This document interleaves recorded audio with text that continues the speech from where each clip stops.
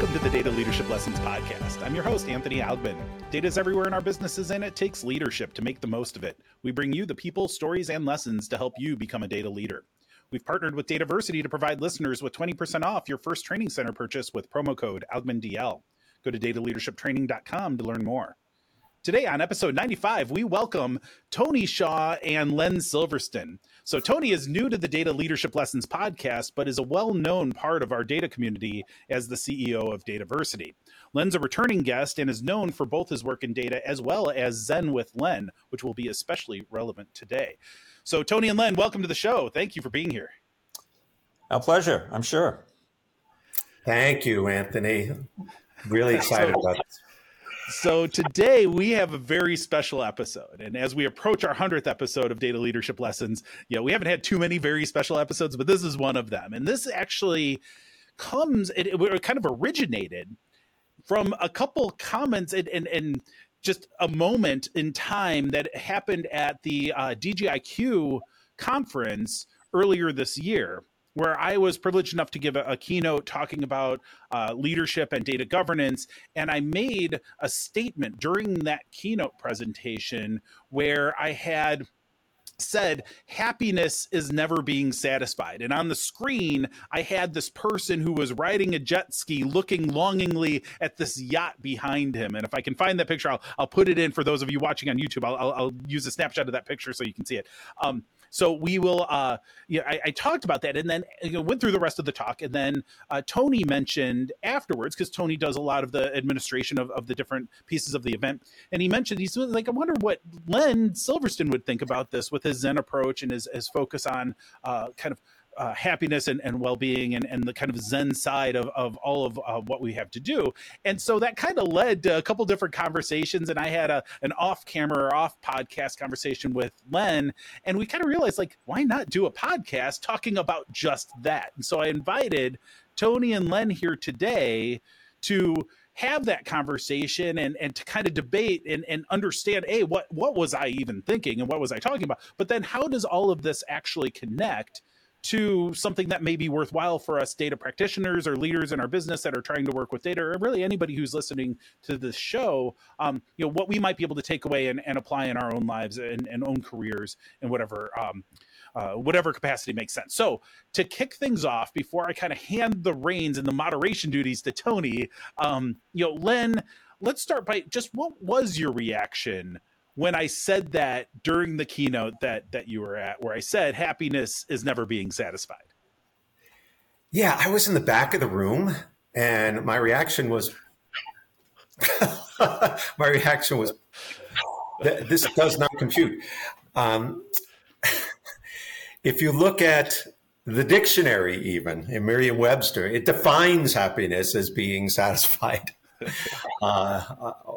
If you look at my Zen background, so I've studied all different means of spiritual development for the last 30 years, and not only Zen and Buddhism, but all of them have to do with the core root of suffering is about craving, aversion, attachment, basically not being satisfied with what is at the core of it.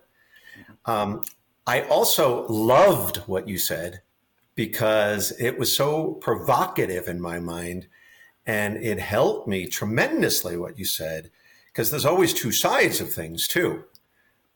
Neil Bohr's a amazing Pulitzer Prize scientist said the opposite of any great truth is also a great truth. So it was wonderful that you said that. And it's led to discussions that I've had with colleagues about this. So I'm so excited to be here. It's interesting how one simple statement can lead to so much afterthought. Anthony, I think you have to maybe fill in a bit for us.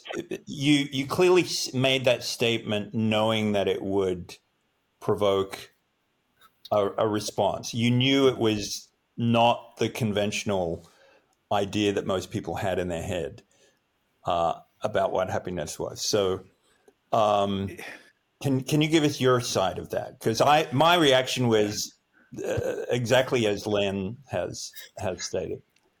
Yeah, to a point, that was what I was hoping for. Definitely when I'm creating a talk like that, especially a keynote, like I'm trying to go heavy on entertainment and being provoking, like Len talked about. But I also want to think deeply about something. And what occurred to me as I was thinking about applying leadership and data governance, and I've often asked classes or groups at events, who here has wildly successful data governance? And it is rare. We actually had one of the first, like, legitimately convincing arguments that we have wildly successful data governance at the most recent event. I'd never gotten a yes before, and this person actually was like, "Yeah, I kind of do. We're pretty good at this." And I'm like, "That's great." But my point is that we're never satisfied with our data governance efforts. We're always looking to do more. We're always challenging and adding to the stack of things that we have to do. And I said, I can't willingly approach this from a dismal state. I can't say data governance is suffering. I am not willing to sign up for suffering. I'm here as a change agent. I'm here to try to improve things. And I have to be okay with the fact that we will never be done. I have to be okay with the fact that we will never achieve every single thing we would like to achieve, because we will never have enough resources to make that possible. And so I tried to play with that statement by saying what on its surface seems immediately, and based on your two reactions, it achieved this, is that the literal way you will hear it and interpret it is naturally revolting. Like, it is like, no, that can't be right. But at the same rate, is the alternative right? And that's where I love Len's point that the opposite of a great truth is also a great truth. Is that was kind of what I was going, not knowing that was a thing that had been said before, because I really wanted to play with this notion that it's not suffering. It's actually really important and incredibly rewarding to be even moderately successful with data governance. And we should celebrate that. And that's really what I wanted people to arrive at. But it ended up being, I think, too provoking that it didn't actually get to that point in the conversation. It was just something that I knew would be, memorable, but maybe not memorable for the right reasons. And so that's why I'm kind of glad I get this opportunity. Well, yeah, mission accomplished. Well, one of the thoughts that it brought out in me is that, like, when you do a mission statement in an organization, many people have talked about a mission statement is never achievable. It's something shooting for the stars. And if it's something that you can achieve, it's not a great mission statement. And I think that's the point you were looking at, to say, let's strive for the infinite. Great members of our human race have succeeded in creating unbelievable things because they've had this huge mission, this huge vision. And maybe that's what data leadership is about, setting this huge, unachievable direction. Sorry, I'm laughing because I feel like we're elevating this topic to the status of, breakthroughs in physics or something. I don't know. I mean, I agree totally with Len that you kind of got to shoot for the stars just to get to the moon. I'm curious, sometimes, and getting to the moon is. So, I'm not really disputing that, but we heard that we are elevating to the status of. Pardon me. I said I agree entirely with what you're saying, Len, and I also agree that. When we shoot for the stars, sometimes we just reach the moon, but reaching the moon is an incredible achievement. But setting that higher goal is often what's necessary. So really no dispute for me. It's just the language that we're using here is sort of elevating the entire topic to a fairly grandiose level. And, I guess I'm just a little more modest about setting expectations. Well, one of my clients in data governance, we were looking at the mission And by the way, this was an extremely successful data governance effort. They had a huge return on investment. It actually won the International Achievement Award for data governance. And one of the things that really helped is this objective of saving lives. It's a medical firm. And it was all about, it's not about quality data. It's not about reducing risk or creating profit. It's about saving lives. And by people having that as their mindset, it was such a great inspiration for people to say, wow, with every way we identify an undermatch or overmatch of patients, that can actually result in somebody dying or somebody living. And I encourage that for all data governance and data management efforts to say, hey, how do we be really clear on the mission? Thanks, Len. Yeah, I think we're seeing that a lot in the case studies and stories of successful data governance programs, is tying the mission to the business mission, adopting the business mission as the data governance mission, as opposed to defining a specific data governance mission, if that makes sense. It's not, I guess logically it's sort of a subset of the business mission, but if those things absolutely have to be well aligned, if not perfectly aligned. Yeah. Yes. I've always seen data governance as a tool. It's a step on the process. It doesn't really have its own conclusion, because the conclusion should be to support the business, to help the business be more successful as a business. Data is an important driver of that, but if we only focus on how good are we with data, we end up with this kind of misalignment to what's actually important. If we focus, let's be data, it's like the security folks that will lock everything down so nobody can do anything. That's not the strategically optimal strategy either. Like it's not what, we can't exist in a vacuum. And so this evolution towards a greater connection to the business is extremely important in my mind, because the further away we are from those core business objectives, the harder it is for us to remain aligned. Yeah. That's absolutely, that alignment resolves all sorts of other issues that people have consistent problems with, like gaining executive support or gaining funding or, sustaining a program. If the contribution to the business mission is more clear and obvious, then a lot of those issues go away. Now, what also provoked me, Anthony, was not only about happiness can never be satisfied. So not only the part about being satisfied, but the part that you brought in about happiness. Because let me be clear about one thing. Happiness is not my goal.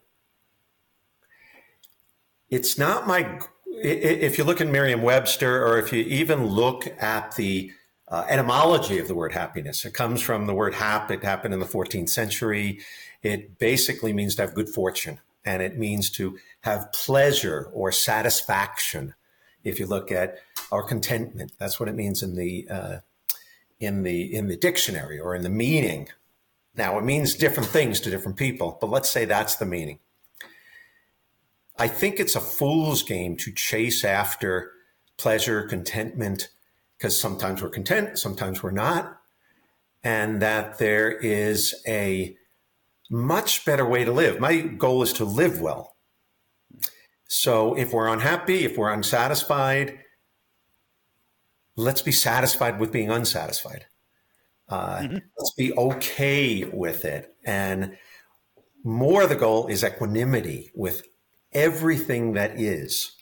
Okayness, acceptance, being with whatever is. So if we chase happiness, there's a phenomenon that's happened in my life, and according to many scriptures, like many scriptures will say, achievement will never lead to happiness. Like, for instance, there's a paraphrase from the Course in Miracles that talk about that achievement is, this is not from a scripture, but the way I look at it is like eating a good meal. You ate a good meal. Okay, that lasts for an hour. So my own experience, I go for my master's degree and I say, if I could only get straight A's, the rest of my life will be happy. And then I actually got straight A's, and the happiness fleeting lasts for 2 days, okay, on to this. And then if I could only do this. So it's an endless bucket. So this idea of happiness is a difficult thing. And in data governance, are we about achievement and success? Are we about happiness? Or are we actually about something even deeper? Deep contribution, deep living in a way where we're not chasing pain and not chasing pleasure and getting away from pain, but we're just living to the fullest. I like that a lot. Yeah. Go ahead, Tony. I'm a little torn as to how far into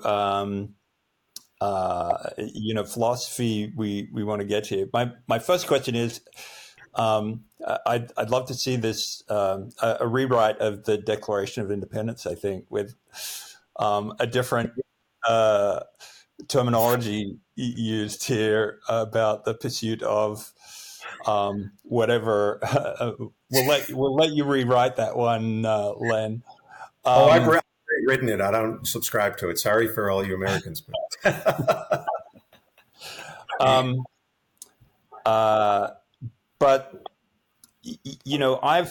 I've had my own personal journey around this space over the past year or so, and it was after reading a book called "No Mud, No Lotus" by Thich Nhat Hanh. There's a lot of YouTube videos, and I've quoted this to many of my friends. So if they're watching this, they'll recognize it. But the idea there was about not being resistant to suffering, and suffering in this context it is pretty much anything that's negative or that stresses you, and not trying to resist it, which tends to be our natural inclination in the West, is to push against it, avoid it, get upset when it happens, as opposed to sort of letting it flow through you, absorbing it, and learning how to manage it better. And I think that goes to your point about living well is, it becomes a much more obtainable objective to live well if you can accept that suffering is going to exist, and your only strategy cannot be just to push against it all the time. Absolutely. Yeah. So, to put that in the data governance context, I guess I'm going to divert us just a little bit here and say, how does the function of data governance differ from the function of accounting and financial management, or the function of human resource management? To me, the only difference is really the level of maturity and the length of time it's been around. That today, 10, 15 years into the practice of data governance, we have to kind of continue to fight for resources, continue to fight for recognition and support. I have an accounting degree, but I don't mix with a lot of accountants and financial managers. But I don't get the sense that function of the business is questioned in the same way that data governance is questioned. Mm-hmm. It's accepted that this is necessary. Not every organization has an HR department, but any one of substantial size pretty much does. And I don't think the same questions. But, you do hear stories about problems that exist with HR or with financial management. And, to put that in the context of today's conversation, I got to believe that the people who do those jobs are not constantly happy or satisfied with the job that's with what's happening, there are problems that come in. That's why we have auditors, and Right. why there are lawsuits over HR mistakes. I guess I'm getting to Anthony's point that there is no constant satisfaction or happiness with how these things go. They just they have ups and downs, and to your point, Len, there is suffering in those functions that gets managed, and people move on to the next day and deal with it again. Anyway, Beautiful. I guess maybe I'll ask you. Am I off target when I say that I think data governance is going to eventually get to a similar level of acceptance as HR and accounting and legal, et cetera, as a business function? Well, I think you raise a beautiful point there that we're newer than managing human resources, managing finances. Now we're managing data. And, I just published a 2-part series called All Data is Suffering, and did a seminar for with Dataversity on that. And the fact that it's newer and less accepted to manage this really important asset as data means that there actually is more resistance to it. So what I experience all the time on these data governance efforts is, like, I'll give you one scenario. At one client I'm working with, the data steward gets this real nasty email coming in saying, leave my project alone. This is an actual project. We don't need you. We're in a sprint. Like, go away. And by the way, you don't know what you're doing. And, and the data steward, now we did a bunch of training, but the training kind of went out the door a little bit with this email that comes in. And she gets on her computer, starts typing, how dare you? This is an enterprise-wide, supported by CEOs. We're going to do this. And there was suffering going on there. On both sides, yeah. On both sides there was. And then she looks up at a laminated picture that we put in everybody's business area, with somebody exploding, and with the top, don't react. It's a reaction to this automatic thing. And just as she's about to hit the send key with a nasty gram email in return, somehow the left hand pulls the right hand finger off.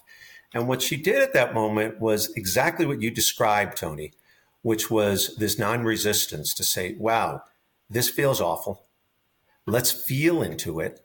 Let's be with the suffering. Actually be with that feeling, feel it. And Thich Nhat Hanh is a teacher in the Vajrayana form of Buddhism, and he and many of his disciples talk about 5 very important things not to do. Don't ignore, don't suppress, don't indulge the suffering, and don't fix the suffering. And probably even most importantly, don't identify with it. It's not even about letting it go, it's letting it be. Being with it.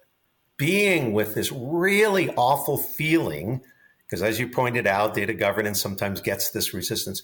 Just being with it. And what actually happened in that story is she walked around the block for a couple of hours, then finally said, okay, I'm calm. Let's go approach this person. And the person automatically apologized, said, oh, I had a bad day. So we could apply these suffering happiness principles in this field. And yes, I think, to answer your question, data governance at some point in time will probably be as well recognized as human resources and as finance. But for the time being, perhaps we might have a little bit more suffering. So let's learn how to be unsatisfied. To pull this back a little bit to like the day to the day, like that, because I'm really enjoying this, but it ties in with the point I want to make. Is I think sometimes about the work that I have, my day job, and we're in the middle of a big project, and sometimes the problems that we're contending with can feel just overwhelming and so difficult. It's like, why are we here? Like, how did we get into this mess? And then I also think, and this is what I coach the team on a lot, but I think it ties in exactly with what you're talking about. It's like, but look at these problems. These problems are beautiful because these problems are so much more pleasant to deal with than the problems we were dealing with a year ago. But B, they are direct consequences of the success that we've had to get us to this new level of problems. Isn't this beautiful? Isn't this wonderful? And that's the other mentality that I had in kind of the back of my head when we're talking about this happiness is never being satisfied. There's new problems, but these problems, look, let's celebrate these problems. Let's enjoy these problems.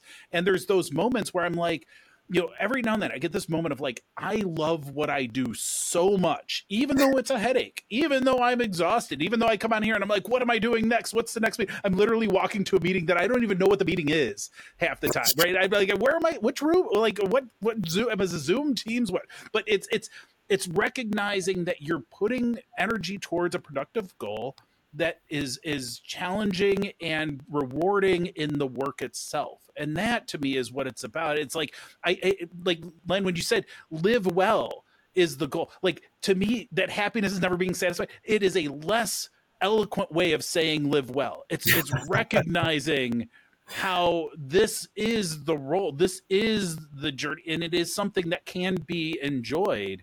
And it stemmed from this notion that happiness derives more from what you create than what you consume, and it ties into like when you hit that achievement and the happiness you get from that is fleeting.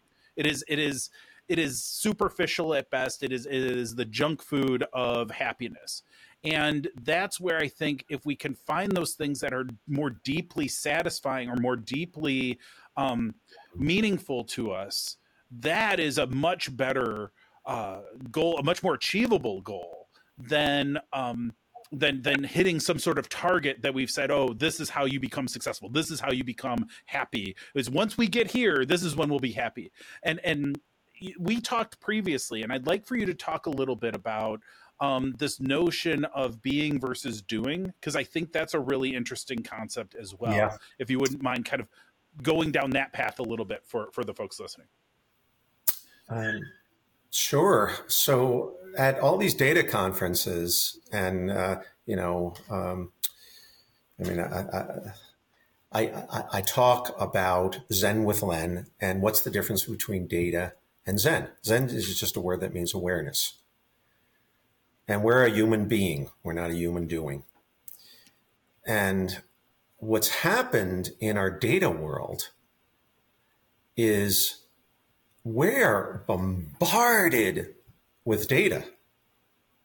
You've both seen part of my presentation where I take a glass and I take water and I fill the water glass and it's overflowing. And sometimes I put it over Tony or Anthony and it fills over and I wait for people to say the word stop, because people say, what do I do with this data? I analyze it. What we're so busy doing. Doing is a very important thing. Achieving, creating is a very important thing. But it seems like in our society, especially in America, we're so focused on doing and getting someplace where there is a source of great contentment and satisfaction with connecting with being. I've experienced that ultimate, unbelievable feeling, even now, of just being. There's no need to do anything, but they both have a place. Now, what happens in our data projects is we get so overwhelmed with stuff that it gets in the way.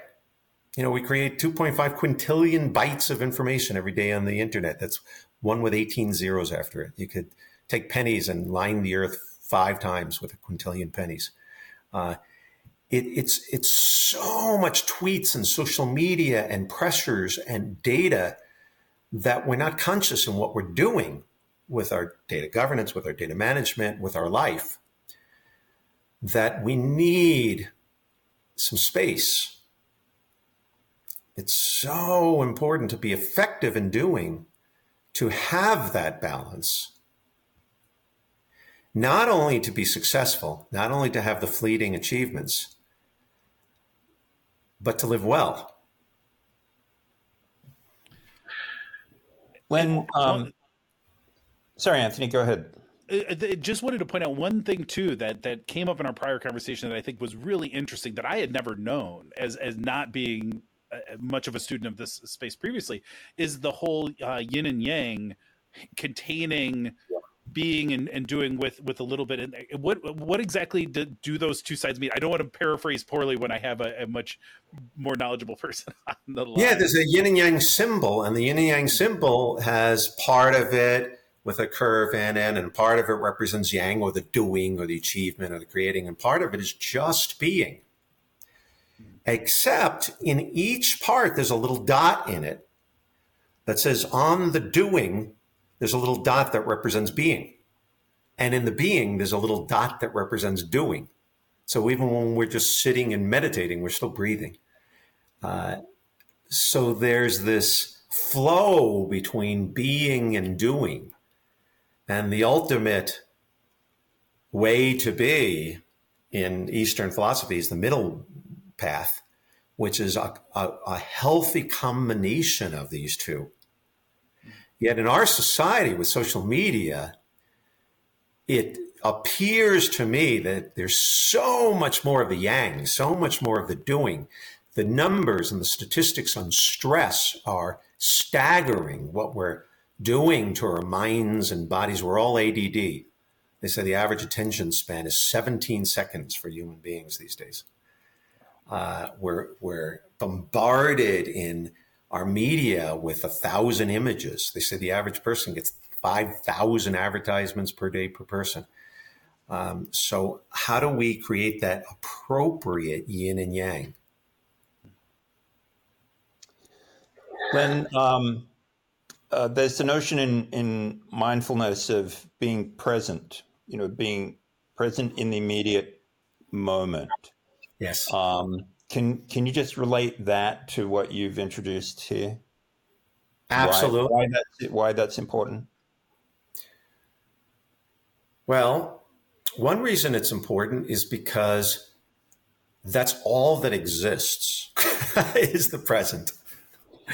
So here now is all that exists. So if we're going to live well, we can only live in the present, which it's ironic that the present is synonymous with a gift. Everything is a gift. And if we're in the past, we're not fully here. We're not fully living. If we're in the future, we're not fully living. Intuitively, we'll know how we can use the past, but do so in the present.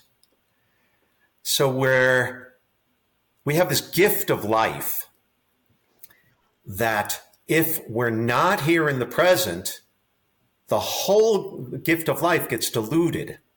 And same thing with data. People misunderstand what data is. Some people say, well, data is numbers, data is facts. It's neither. If you look at the etymology of data, it means something given. All pieces of data are gifts. Everything that we experience is input. It's a gift of the present. So we look at this very moment, and if you go into it deeply and be with the present, I've had the privilege of being in monasteries for hundreds of days and being completely immersed in the setting where we can just be here. Life becomes more full. It becomes, you look at a grain of sand and it's, oh my gosh, you looked at a piece of data like your face right now, or your faces, and it's sounds like a mushroom trip. Yeah, it is. That's actually what mushrooms do. That's what psilocybin do. They open up the mind to allow us to be present, and everything gets magnified. So, we say, oh, we're hallucinating on mushrooms, but I wonder if we're hallucinating here, not on mushrooms, and we get more in touch with all the data. So this idea of being present means sucking the marrow of the bone out of life to be here. But what we do is we take this thing and we put it on our desk, and we're bouncing around. They call it monkey mind. And we do that in data projects. I've seen the most successful data projects don't do this, but I've seen data projects with hundreds of millions of dollars, the best experts in the world, but they're bouncing around so much that not only are they not successful and not happy, but they're not living well. By the way, this living well came from Aristotle. He said that is the primary goal of life. I figured if it's good enough for Aristotle, it's good enough for me. So how can you live well if you're missing out on the true gift? And that gift includes the rawness of something happened. I have a disease. Somebody died. In Viktor Frankl's work, amazing work, where he talked about the meaning of life.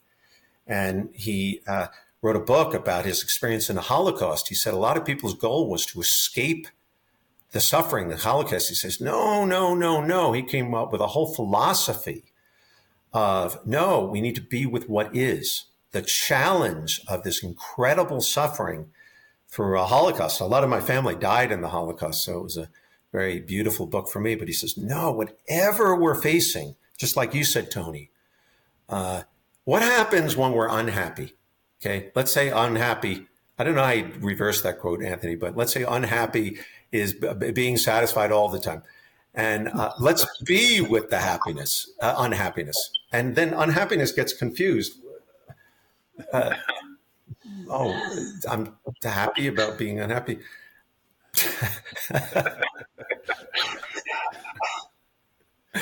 And we turn out to be living well because we're not missing the gift of unhappiness. We're not missing the gift. In Zen, we say pain is inevitable, suffering is optional. Pain is, ow, my friend died. Ow, I got a disease. Ow, this didn't go well. And suffering is ow, ongoing ad infinitum for months or years. Yeah. So I want to take a crack at this, Len. So if we say unhappiness is always being satisfied, and here's how I'm gonna do it in the context of data governance, is that to me that almost has a lethargic connotation to it. Is basically saying I'm good with the data how it is. That's fine. Right. You don't need any enhancement, because I could also argue, based on what we were talking about, data governance exists to help our businesses live well as businesses can, in terms of functioning with the data and the inputs and the resources that they have to achieve their life's work, which is to be a successful business and to take care of their employees and customers or whatever. So data governance's role, and we may be eventually getting to the point where we're saying data governance is as important as life itself. I don't know, that might be a stretch, but the key is that data governance exists to help a business live its best life. And we need to care about the fact that if we aren't here changing things, helping things improve, then that business will not be capable of taking that and living well as much as possible. So that's my thinking and how it connects. It may be a bit of a stretch, but at the same rate, I think there's some nugget of truth to that. I don't think that's a stretch at all. I really like that rephrasing, that reframing. It's so interesting how, just a slight variation and how on the words that you can use to describe something can be so impactful. But I love that idea of, I'm not sure that's going to make it to the boardroom with great success, at least not immediately. But I do love the idea, because I think it rings true to me that data governance, good data is helping the organization and its participants live well in a sense. It's a very, maybe it's not leading to happiness all the time, but, in the context of what we've been talking about here, I think that's a really good way to frame it. I agree. Beautifully said, Anthony. Yeah. I was going to say it sounded like a conversation had come full circle when Len asked, what's the opposite? Because we started out with a conversation around for every great truth there was the opposite to a great truth was another great truth.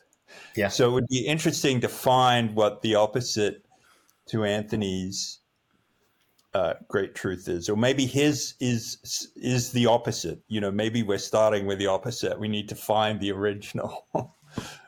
Well, you also said something else provocative in your talk. I loved your talk because a good talk is provocative and entertaining and informative and helpful. And for me, it was all those things. What else you said in your talk is I love angry people. Now, what's interesting is in Buddhism, there's what's called the three poisons, and anger is one of them. I won't go into the others for now, but anger is considered this terrible thing, but it's an oversight because in my experience, and also according to many other spiritual teachers, true anger, conscious anger, means two things. It means I care and I'm present. When I'm really angry, and that's what you were talking about. You were talking about when there's no juice in life, when there's no purpose, when there's apathy, then, I'm not living well. I'm not living excited. Like right now, I'm very excited about this conversation. It's really wonderful because I care. Like if we can say one thing to anybody listening, to you that's listening right now, that can help your life, even in the slightest, that would be wonderful. So embrace your anger, but anger doesn't mean I'm going to go and slap you in the face. What it means is, let me show you anger. I care about what you're saying. And Tony, don't suppress this. Embrace the anger. Be vulnerable with the anger. Well, I kind of want to relate that to what to the example you gave a few minutes ago, Len, about the email from the developer to the data steward too. Right. There was anger on both sides of that, but absolutely sounds like there was a productive encounter following that. So absolutely, because there was anger without the reactivity. Right. So instead of reacting, there's responsiveness, which I call business intelligence, BI. That's real intelligence when we can take that. And the steward realized how important that agile project was. And the agile person became intelligent and realized how important some standards were. And now you move from reaction to intelligent response by seeing the data. I feel like we need to have this conversation on the beach in San Diego next. Yes. DGIQ. Definitely. I mean, I'm pretty much up for anything on the beach in San Diego, but this sounds like a great topic for that conversation on a beach in San Diego. But, and I think we might have to table it until then because we are more than out of time in traditional data leadership lessons fashion. So I'm going to close it out. So, guys, I really just thank you for being on the show today, for having this conversation. It's been delightful, and I'm sure I learned a lot, and I'm sure a lot of the audience also benefited. I did too. Ways. Learned a lot. Thank you both. Me also. So thank you guys. And thank you all for joining us today. As always, you'll find more information and links in the show notes. Please go to dataleadershiplessons.com to subscribe and check out our past episodes and accelerate your journey with training at dataleadershiptraining.com. If you're enjoying data leadership lessons and are interested in electric vehicles, check out my new podcast at electricdrives.us. We give you the information you need to transition to your electric vehicle future. And as always, stay safe during these unusual times and go make an impact.